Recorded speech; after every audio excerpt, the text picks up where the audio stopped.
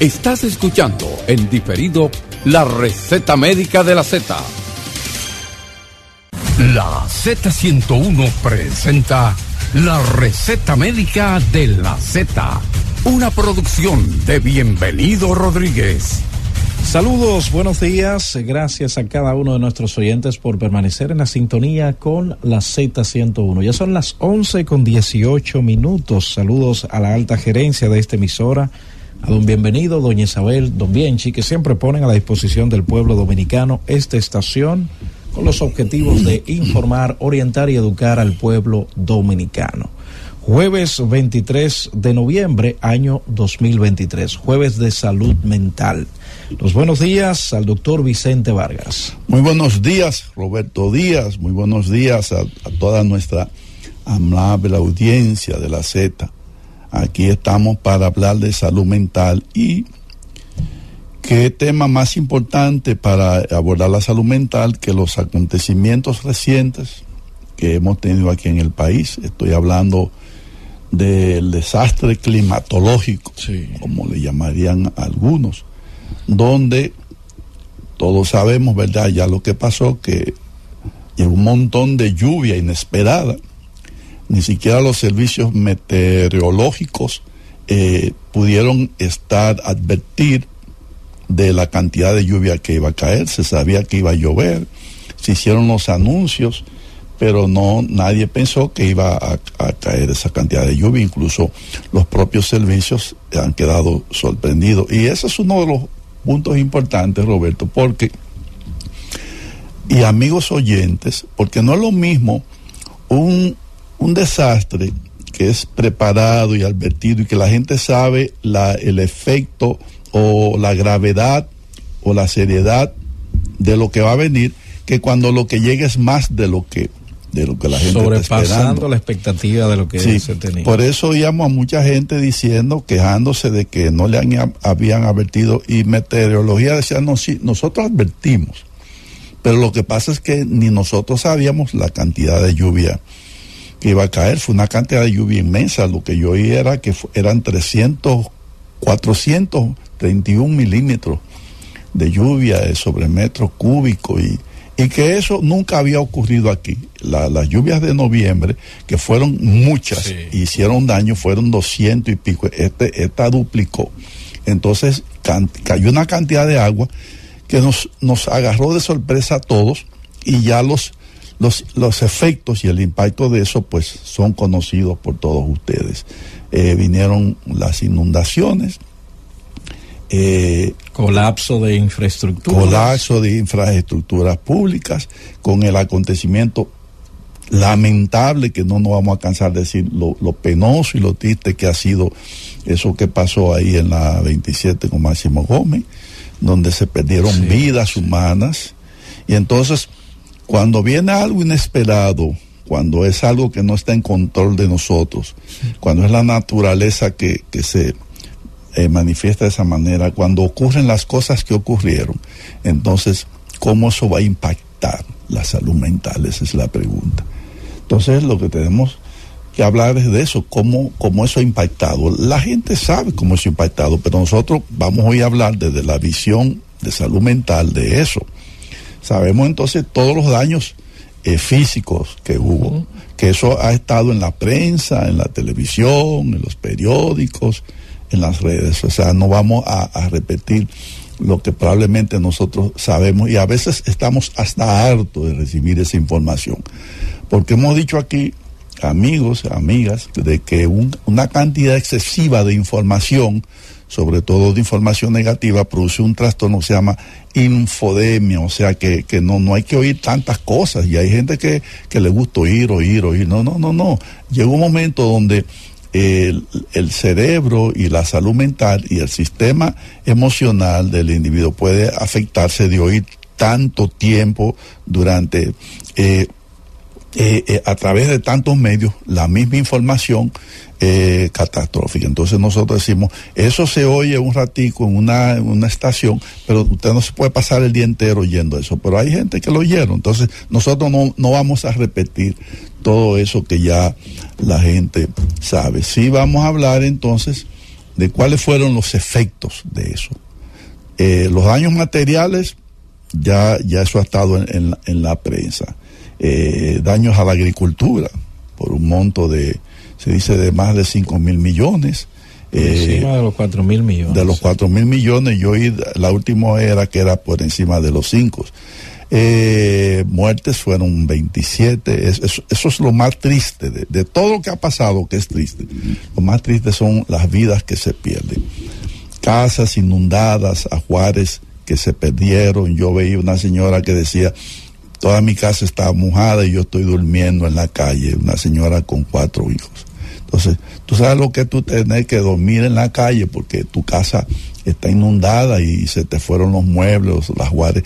Todo eso es sumamente penoso. De lo que nosotros vamos a hablar no es tanto de eso, sino del impacto que eso le hace a la salud, sobre todo a la salud mental. Ese es el tema que tenemos para hoy. ¿Qué te parece, Roberto? Excelente, doctor. He escuchado las autoridades de salud hablar acerca de los posibles brotes que puede esto generar luego de las lluvias, personas que estuvieron en contacto con aguas contaminadas, brote de influenza, se habla de cólera, pero es sumamente importante, y esta mañana yo mencionaba el tema del impacto de la salud mental, de la parte emocional de los individuos, y ahí entraría, doctor, me imagino, lo que se le llama el trastorno de estrés postraumático en algunas personas que hacen el flashback, que se repiten esas imágenes, personas que estuvieron de hecho cerca del peligro, que corrieron peligro, personas que perdieron familiares. Doctor, mucha gente está refiriendo situaciones de ansiedad y hasta de evitación. Por ejemplo, la gente que vive de aquel lado, que cuando viene bajando el puente, doctor, piensa en el suceso ocurrido durante el fin de semana. Fíjese, ya cesaron las lluvias, lo que se está es trabajando en la reconstrucción, en la viabilización del tránsito, pero cuando la gente va bajando, trata como de buscar vías alternas, piensa en lo sucedido durante el fin de semana, y yo creo que ahí entraría el tema del estrés postraumático. Sí, tú tienes mucha razón, Roberto. El estrés postraumático es lo que se va a manifestar 30 días después del suceso. Sí. Entonces, claro que sí, que el estrés postraumático, pero todavía no estamos viendo el estrés postraumático. Ahora lo que estamos viendo es el estrés agudo. O sea, cuando pasa eso, cómo la gente reacciona frente a ese evento de peligro. Mira, el cerebro humano está preparado para enfrentar problemas y adversidades, pero cuando el problema o la adversidad sobrepasa la capacidad mental, económica o física que tenemos de enfrentar eso, entonces viene lo que se llama la debacle. O sea, la persona puede descompensarse. Si, te voy a poner un ejemplo. Si tú vas a cargar un saco de 100 libras, tal vez tú estás preparado para hacerlo. Pero si tú haces ejercicio, si estás entrenado y eres un levantador de pesas o un atleta, puede ser que tú levantes 500 libras y no te va a hacer daño porque tú estás preparado, tienes una estructura muscular y también mental para levantar eso. Pero si tú estás preparado, capacitado para levantar 100 libras, más de 100 libras, te va a hacer un daño, un impacto físico y mental. Entonces, nosotros, por eso hablaba de que cuando se anuncia lo que viene, la mente se prepara para enfrentar lo que viene. Y si tú no puedes, tú vas a pedir ayuda o lo que sea. Pero cuando lo que llega sobrepasa tu capacidad de enfrentamiento, entonces viene el estrés agudo. Tú hablabas de estrés postraumático, pero el estrés agudo es que yo o una persona no tiene capacidad física o mental para enfrentar lo que me viene de frente. Sí. En ese momento entonces vienen las enfermedades, que no vamos a hablar de las enfermedades físicas, la leptospirosis, el cólera, enfermedades infecciosas respiratorias, etcétera, etcétera. Eso se lo vamos a dejar a un infectólogo que podemos traer por aquí. Desde el punto de vista, tú como psicólogo, yo como psiquiatra, vamos a hablar de lo que ocurre en la vía de trastornos mentales, de trastornos emocionales. Entonces, el estrés agudo, lo que la persona se siente incapacitada para enfrentar eso. La persona se siente que lo que ha llegado yo no lo puedo enfrentar. Entonces, el yo no poder enfrentar algo me hace sentirme dependiente, me hace sentirme vulnerable, me da miedo, me da inseguridad, y los niveles de ansiedad pueden subir enormemente. Hay que ver lo siguiente: si ya la persona tenía ansiedad o depresión previo, padecía de eso, entonces eso se va a manifestar frente al evento. Pero si tú eres una persona que no sufría de ansiedad, de depresión o de algún tipo de trastorno psicótico, entonces tú vas a tener que enfrentar eso, y ahí es donde la gente dice, yo saco de abajo, pero la pregunta es, ¿hasta dónde yo puedo resistir y hasta dónde yo tengo capacidad para enfrentar eso? Por eso es que al hablar de que las lluvias sobrepasaron la capacidad que las personas tenían, y además vimos sucesos como el que tú dices que la gente evita ahora, entonces eso es normal, porque el ser humano, cuando ve algo de peligro que le pasa a él o que le pasó a otro, si le pasó a otro y está cerca de ti, y además no es lo mismo algo que pasa allá en Israel o algo que pasa en Afganistán, que nosotros decimos, bueno, eso pasó allá, que cuando pasa aquí en nuestro territorio. Cuando le pica cerca. Entonces, si tú dices, bueno, pero yo cruzo por ese elevado, yo cruzo por ese túnel, ¿verdad? Y muchos de nosotros cruzamos o hemos cruzado para allá. Entonces uno dice, eso me pudo haber pasado a mí. Eso quiere decir que tú sientes eso como si te pasara a ti, aunque no te pase a ti. Hay una frase que dice, cuando veas la barba de tu vecino quemándose, pon la tuya en remojo. Entonces, y eso nosotros lo decimos en terapias de grupo y en los cursos. Decimos, si tú eres profesor y tú atacas a uno de los alumnos, esos alumnos piensan cada uno que ese ataque tú se lo pudiste haber hecho a ellos. Entonces, en ese momento, los alumnos, el ataque o el maltrato que ese profesor le hace a uno de sus compañeros, ellos lo registran como que se lo pudieron haber hecho a ellos. Sí. Y en dinámica de grupo decimos, si tú atacas al profesor o al líder del grupo, el grupo se siente como que fue un ataque a ellos. Entonces, eso va a traer ruptura y va a traer conflicto en las relaciones. Entonces, si a ti te pasa algo, Roberto, yo digo, oye, si le pasó a Roberto, que viene aquí conmigo, eso me pudo haber pasado a mí. Entonces, yo voy a tener los efectos de lo que le pasó a alguien, yo voy a tener el miedo de que me pase a mí. Entonces, ¿qué va a venir? Miedo. Entonces, si por ese túnel o ese elevado pasó a alguien y se cayó una loseta y alguien murió, yo digo, ese pude haber sido yo. Esa es la frase de muchas personas. O pudo haber sido un amigo o un pariente cercano mío. Entonces la persona dice, eso hay que evitar pasar por ahí. Puede ser que la gente diga, no, ya el peligro pasó, ya no está lloviendo, pero la gente dice, hey, el cerebro se queda programado para evitar eso, para huir de eso, para escapar de eso, porque es natural. El cerebro, nosotros tenemos se llaman mecanismos de defensa. Los mecanismos de defensa son emocionales y mentales para que no me pase algo. Yo evito que me pase algo. Entonces, por eso, mucha gente ahora va a evitar pasar por ahí. Y si pasan, pasarán más rápido. Y si pasan más rápido. Sí. Y si pasan, oye lo que ocurre, si pasan, se sienten como si eso puede estar pasando en cualquier momento. Por eso tú dices, o pasan más rápidos o no pasan. Y si alguien entra por ahí y tiene trastorno de ansiedad, puede ser que tenga un ataque de pánico en ese lugar. Sí. Tú dices, ¿pero por qué? Porque el cerebro está diseñado, el cerebro tiene varias bandas para grabar. En el cerebro se graban lo que tú viste, lo que tú oíste, lo que tú sentiste, la presión arterial, la frecuencia cardíaca, el tono muscular, todo eso se queda registrado en el cerebro. Y al tú pasar por ahí otra vez, o tú pensar que vas a pasar por ahí, se dispara todo eso, como si estuviera pasando lo que ya pasó. Y eso le llamamos flashback o atavismos. se llaman atavismo o flashback. En eso consiste mucho la psicoterapia. Hay personas que dicen, a mí cuando niño me ocurrió algo, o a mi mamá, o a mi hermano, o a mi amigo le ocurrió algo, y la persona tiene miedo a eso. Porque muchas se veces queda grabado en la memoria. Sí, muchas veces yo he ido a bancos que me han pedido, que han asaltado bancos aquí en el interior, y entonces el banco me ha pedido a mí que vaya para que le dé asistencia a las personas de esa sucursal. Y lo que estamos tratando es lo que tú mencionaste, Roberto.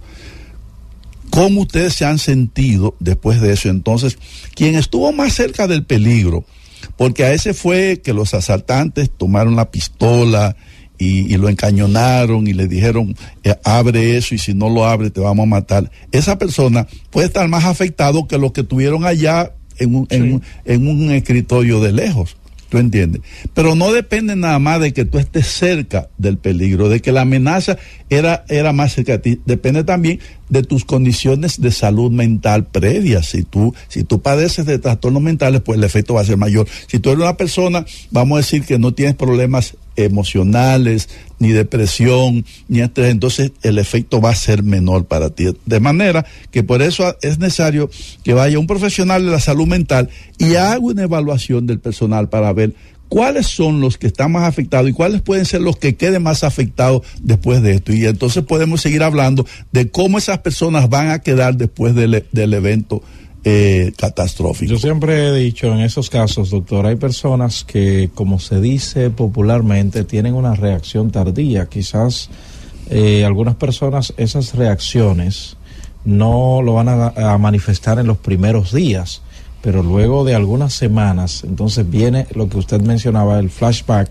de lo ocurrido. O atavismo. Flashback en inglés, en español sería un atavismo. Exacto. Que es una imagen de algo que pasó, que me viene como si estuviera pasando en el momento. ¿Sí? Esas personas que presenciaron que algún vecino se ahogó, esas personas que se le inundó la casa, que tuvieron que subirse al techo, algunos videos que compartían de personas que tuvieron que subirse en los techos de algunos vehículos, que salvaron su vida de manera milagrosa.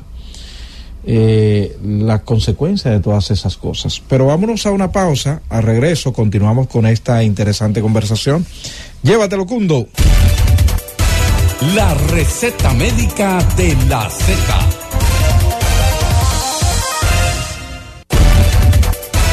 Y ahora continuamos con la receta médica de la Z. Son las 11:40. Continuamos en la receta médica de la Z. Jueves de salud mental. Doctor Vicente Vargas. Mira, Roberto, tú me comentabas fuera del aire cosas muy importantes. Yo te dije, ojalá tú lo puedas comentar en el aire, que nuestros amigos y amigas oyentes lo escuchen de tus labios. Tú decías que el que cruza por ahí, por ese sitio a donde aconteció el suceso trágico que a todos nos afectó y nos impactó, nos ha dejado en tristeza, en luto, en muchas cosas que se despiertan. Entonces, ¿qué es lo que ocurre? Cuando a uno le ocurre algo, o cuando a alguien que está cerca de tú le ocurre algo, esa es una historia. Sí. Las historias de los sucesos, de las emociones que hay dentro de nosotros, miedo, ira, tristeza, están registrados en una parte del cerebro que se llama amígdala. No son las amígdalas de la garganta, ¿no? Las amígdalas son como dos nuecesitas pequeñas que están en los lóbulos temporales, son dos. Entonces ahí están nuestras historias. Cuando acontece algo, o a alguien le acontece algo, o yo cruzo cerca del lugar donde aconteció eso, entonces mis historias se activan. Y esas amígdalas que tienen grabadas, registradas nuestras historias, hacen que el organismo reaccione como si eso estuviese pasando en ese momento. Ahora, ¿qué pasa? Hay un área del cerebro, oye esto, Roberto, amigos y oyentes, que se llama el cingulum. El cingulum está muy conectado a las amígdalas. Entonces, si nosotros tenemos un cerebro bien equipado, entonces el cingulum nos dice, esa emoción que tú le estás poniendo a ese evento es exagerada, porque no es apropiada, porque el cingulum es que nos dice, ya eso pasó.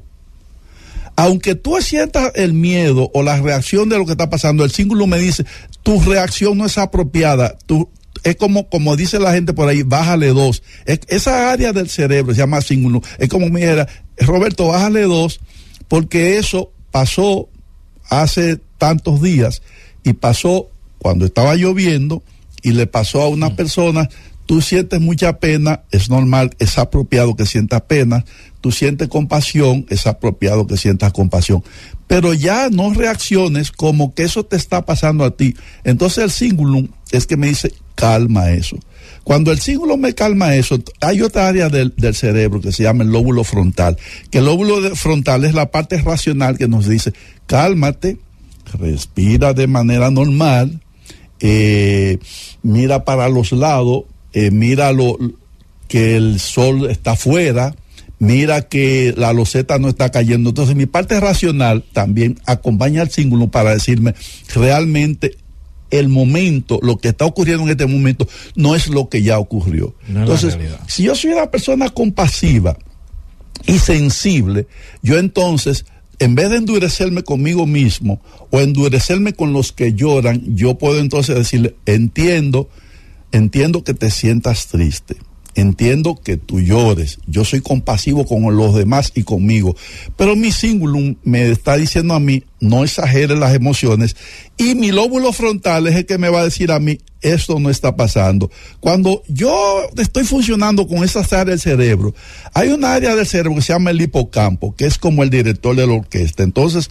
el director de la orquesta es el que él dice a un violín o a una trompeta, el que va dirigiendo lo que debe pasar. Entonces, el hipocampo es el que toma el control de las emociones. Entonces, si mi campo está funcionando bien, entonces yo tomo en ese momento control de mis emociones y yo me siento en control de mí mismo frente a lo que está pasando. ¿Qué pasa? En los primeros días la gente no va a reaccionar así, porque en los primeros días la noticia está muy fresca. Y la gente dice, pero por si acaso, porque se dan noticias que es la estructura, que no fue bien hecha desde el inicio, sí, que si no se... todo lo que comienzan a decir la gente, que si no hubo mantenimiento, etcétera. No vamos a entrar en ese terreno, porque eso se lo vamos a dar a los técnicos, a Osiris de Leibón, a Ramón Alburquerque, a todos los ingenieros que saben de eso más que nosotros. Somos los que ellos son los que deben decir si esas estructuras están bien. Entonces, si esa persona está autorizada y le damos credibilidad, vamos a oír a esos técnicos y a esos ingenieros diciendo, no, esa área está bien construida. Nosotros la garantizamos. Por eso, el presidente hizo bien con nombrar una comisión de expertos para que evalúe todas las obras públicas, las posibilidades de riesgo o de que hayan situaciones catastróficas o que esas estructuras fallen. Entonces, por eso debe ser técnicos de credibilidad, ingenieros, especialistas en estructura que nos digan, no, ya eso está bien. Pero oye, ¿qué pasa? Además de que nos digan que está bien, entonces sería bueno que los mismos técnicos pasen por ahí y que el propio presidente pase por ahí, que se vea. Tú no ves cuando inauguran, por ejemplo, una línea del tren o un teleférico. El presidente se monta, es como diciéndole a la ciudadanía, no hay problema. Si yo me monto, entonces sí, yo garantizo que eso está. Entonces debe venir una especie de psicoterapia de que cuando eso esté listo, los propios técnicos, Osiris de León y la comisión, que ellos pasen por ahí, que salgan fotos en los periódicos y en los noticieros donde ellos están pasando y decimos, nosotros garantizamos que esa estructura ahora está hecha de manera correcta y nosotros la garantizamos. Y el propio presidente debe pasar por ahí como diciendo, señores, no hay susto. Entonces, cuando la gente vea que pasó el presidente, que pasó Osiris de León, que pasaron los técnicos, la gente va a decir, pues no hay problema, porque si ellos se metieron por ahí, entonces ellos no son locos para meterse por ahí si no hay seguridad. ¿Tú entiendes? Entonces, por eso es que en psicoterapia hay algo que se llama desensibilización. Es una técnica de psicoterapia. O sea, cuando una persona tiene miedo a algo, entonces nosotros damos terapia. ¿Y en qué consiste la desensibilización? Tú conoces, tú eres psicólogo. Sí, se le enseña a la persona a relajarse. Quien más nos aportó eso fue Wolpe, con las técnicas de desensibilización frente a la fobia. Aprende a relajarte, técnica de relajación, respira y entonces se te va aproximando gradualmente al objeto temido o a la situación que te da fobia, y entonces en la medida que se va haciendo, en esa misma medida tú vas perdiendo el miedo y lo vas haciendo. De manera que tiene que venir una psicoterapia, como ya yo expliqué, para que la gente le pierda el miedo a esa área. Porque sí, hasta tú, Roberto, que eres psicólogo, y yo que soy psiquiatra, nosotros decimos, espérate. Eso no quita la parte humana. Nosotros, como decimos los mexicanos, nos ponemos chivos. Entonces que pasen los técnicos a ver si es verdad que eso es seguro, y que pase el presidente a ver si es verdad. Pero aún así se mantiene un poquito se va a mantener un poco de pánico en algunas personas que yo digo que hay una frase que el tiempo es que lo cura todo. A través del tiempo la gente a veces va olvidando y entonces va realizando su vida normal. Yo le decía fuera del aire, doctor, llegará el momento que cuando digan lluvia la gente va a dejar de salir a la calle. Es por lo que estamos diciendo, porque la gente asocia lluvia con todo lo que acaba de pasar. Tú dijiste algo, Roberto, el tiempo se ocupa de eso y hay personas que van a tener pánico. Entonces, ¿qué es el pánico? El pánico es una ansiedad exagerada. Y la persona que está en pánico, entonces lo que tiene es mucho miedo frente a un evento sin razón de que tenga miedo. Y la persona tiene la sensación de que se va a morir o de que le va a pasar algo malo.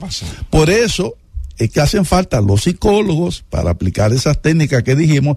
Y ahora habrá que dar una terapia al país entero para que el país entero le pierda miedo a ese elevado, y ya explicamos entonces en qué debería consistir.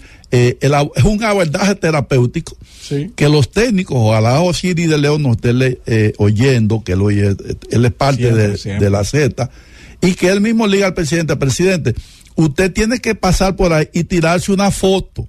Y nosotros los técnicos tenemos que decirle al país, damos seguridad de que ahora esa obra está hecha como debe de ser, porque los técnicos estructuralistas ya hemos dado la manera en que esa obra debe estar para que se asegure y la gente no le tenga miedo. Hacemos un breve corte, al regreso tomamos algunas llamadas del público a través del 809-732-0101. Cundo, llévatelo. La receta médica de la Z.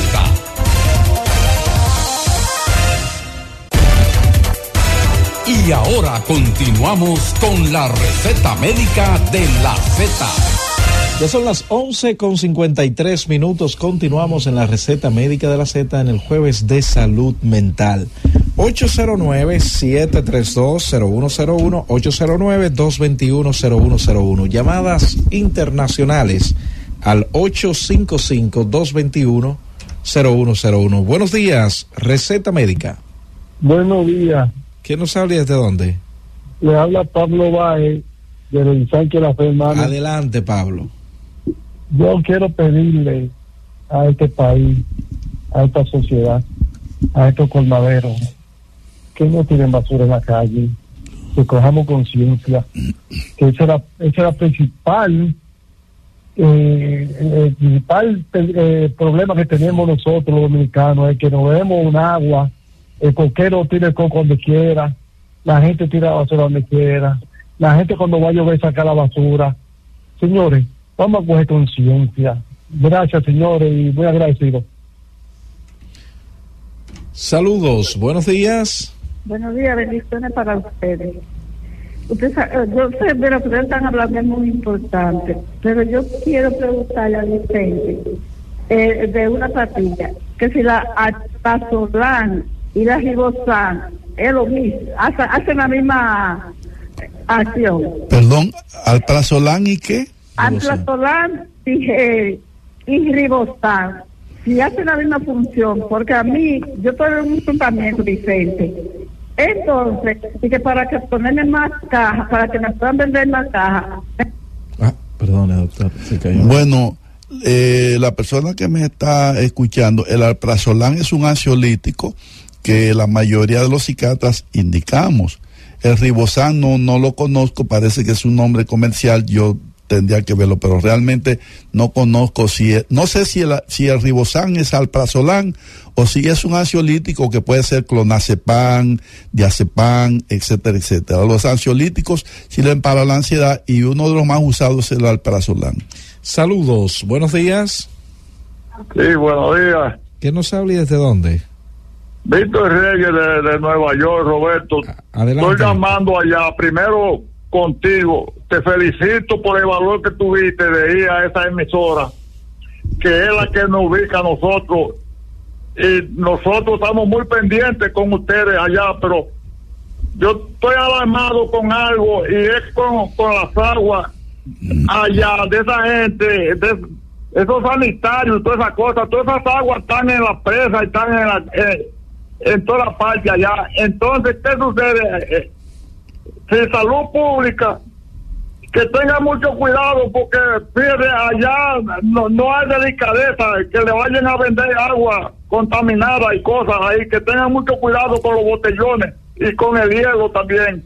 Bueno, las autoridades están bien activadas. El equipo de la Z estuvo activado desde el sábado en la noche. Aquí estuvo nuestro compañero José Luis Mendoza, Aníbal Díaz, y asimismo al día siguiente estuvimos acá, y los que no estuvieron aquí estuvieron reportando.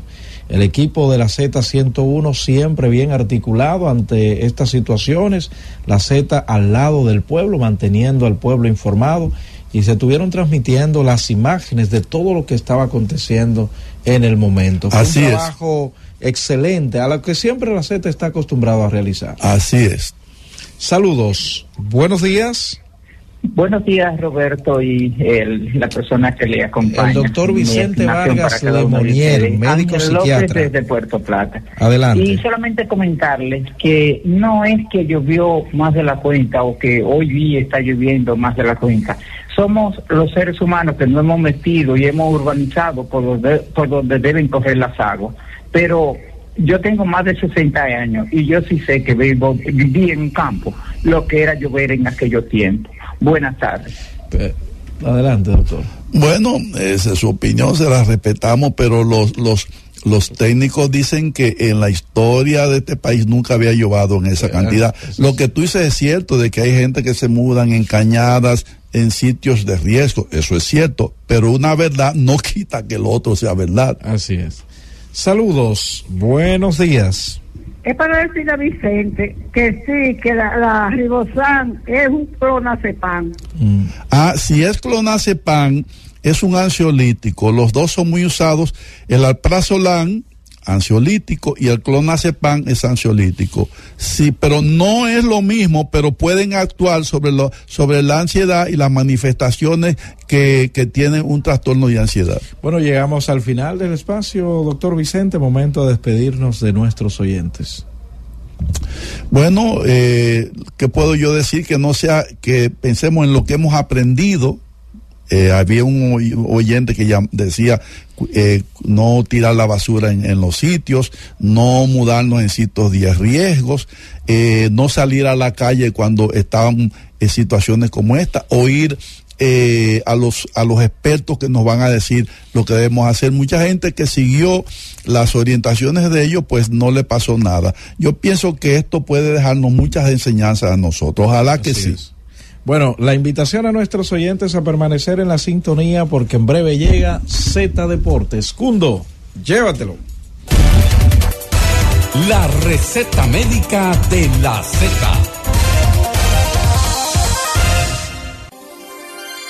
Gracias por escucharnos. Sigue conectado. Z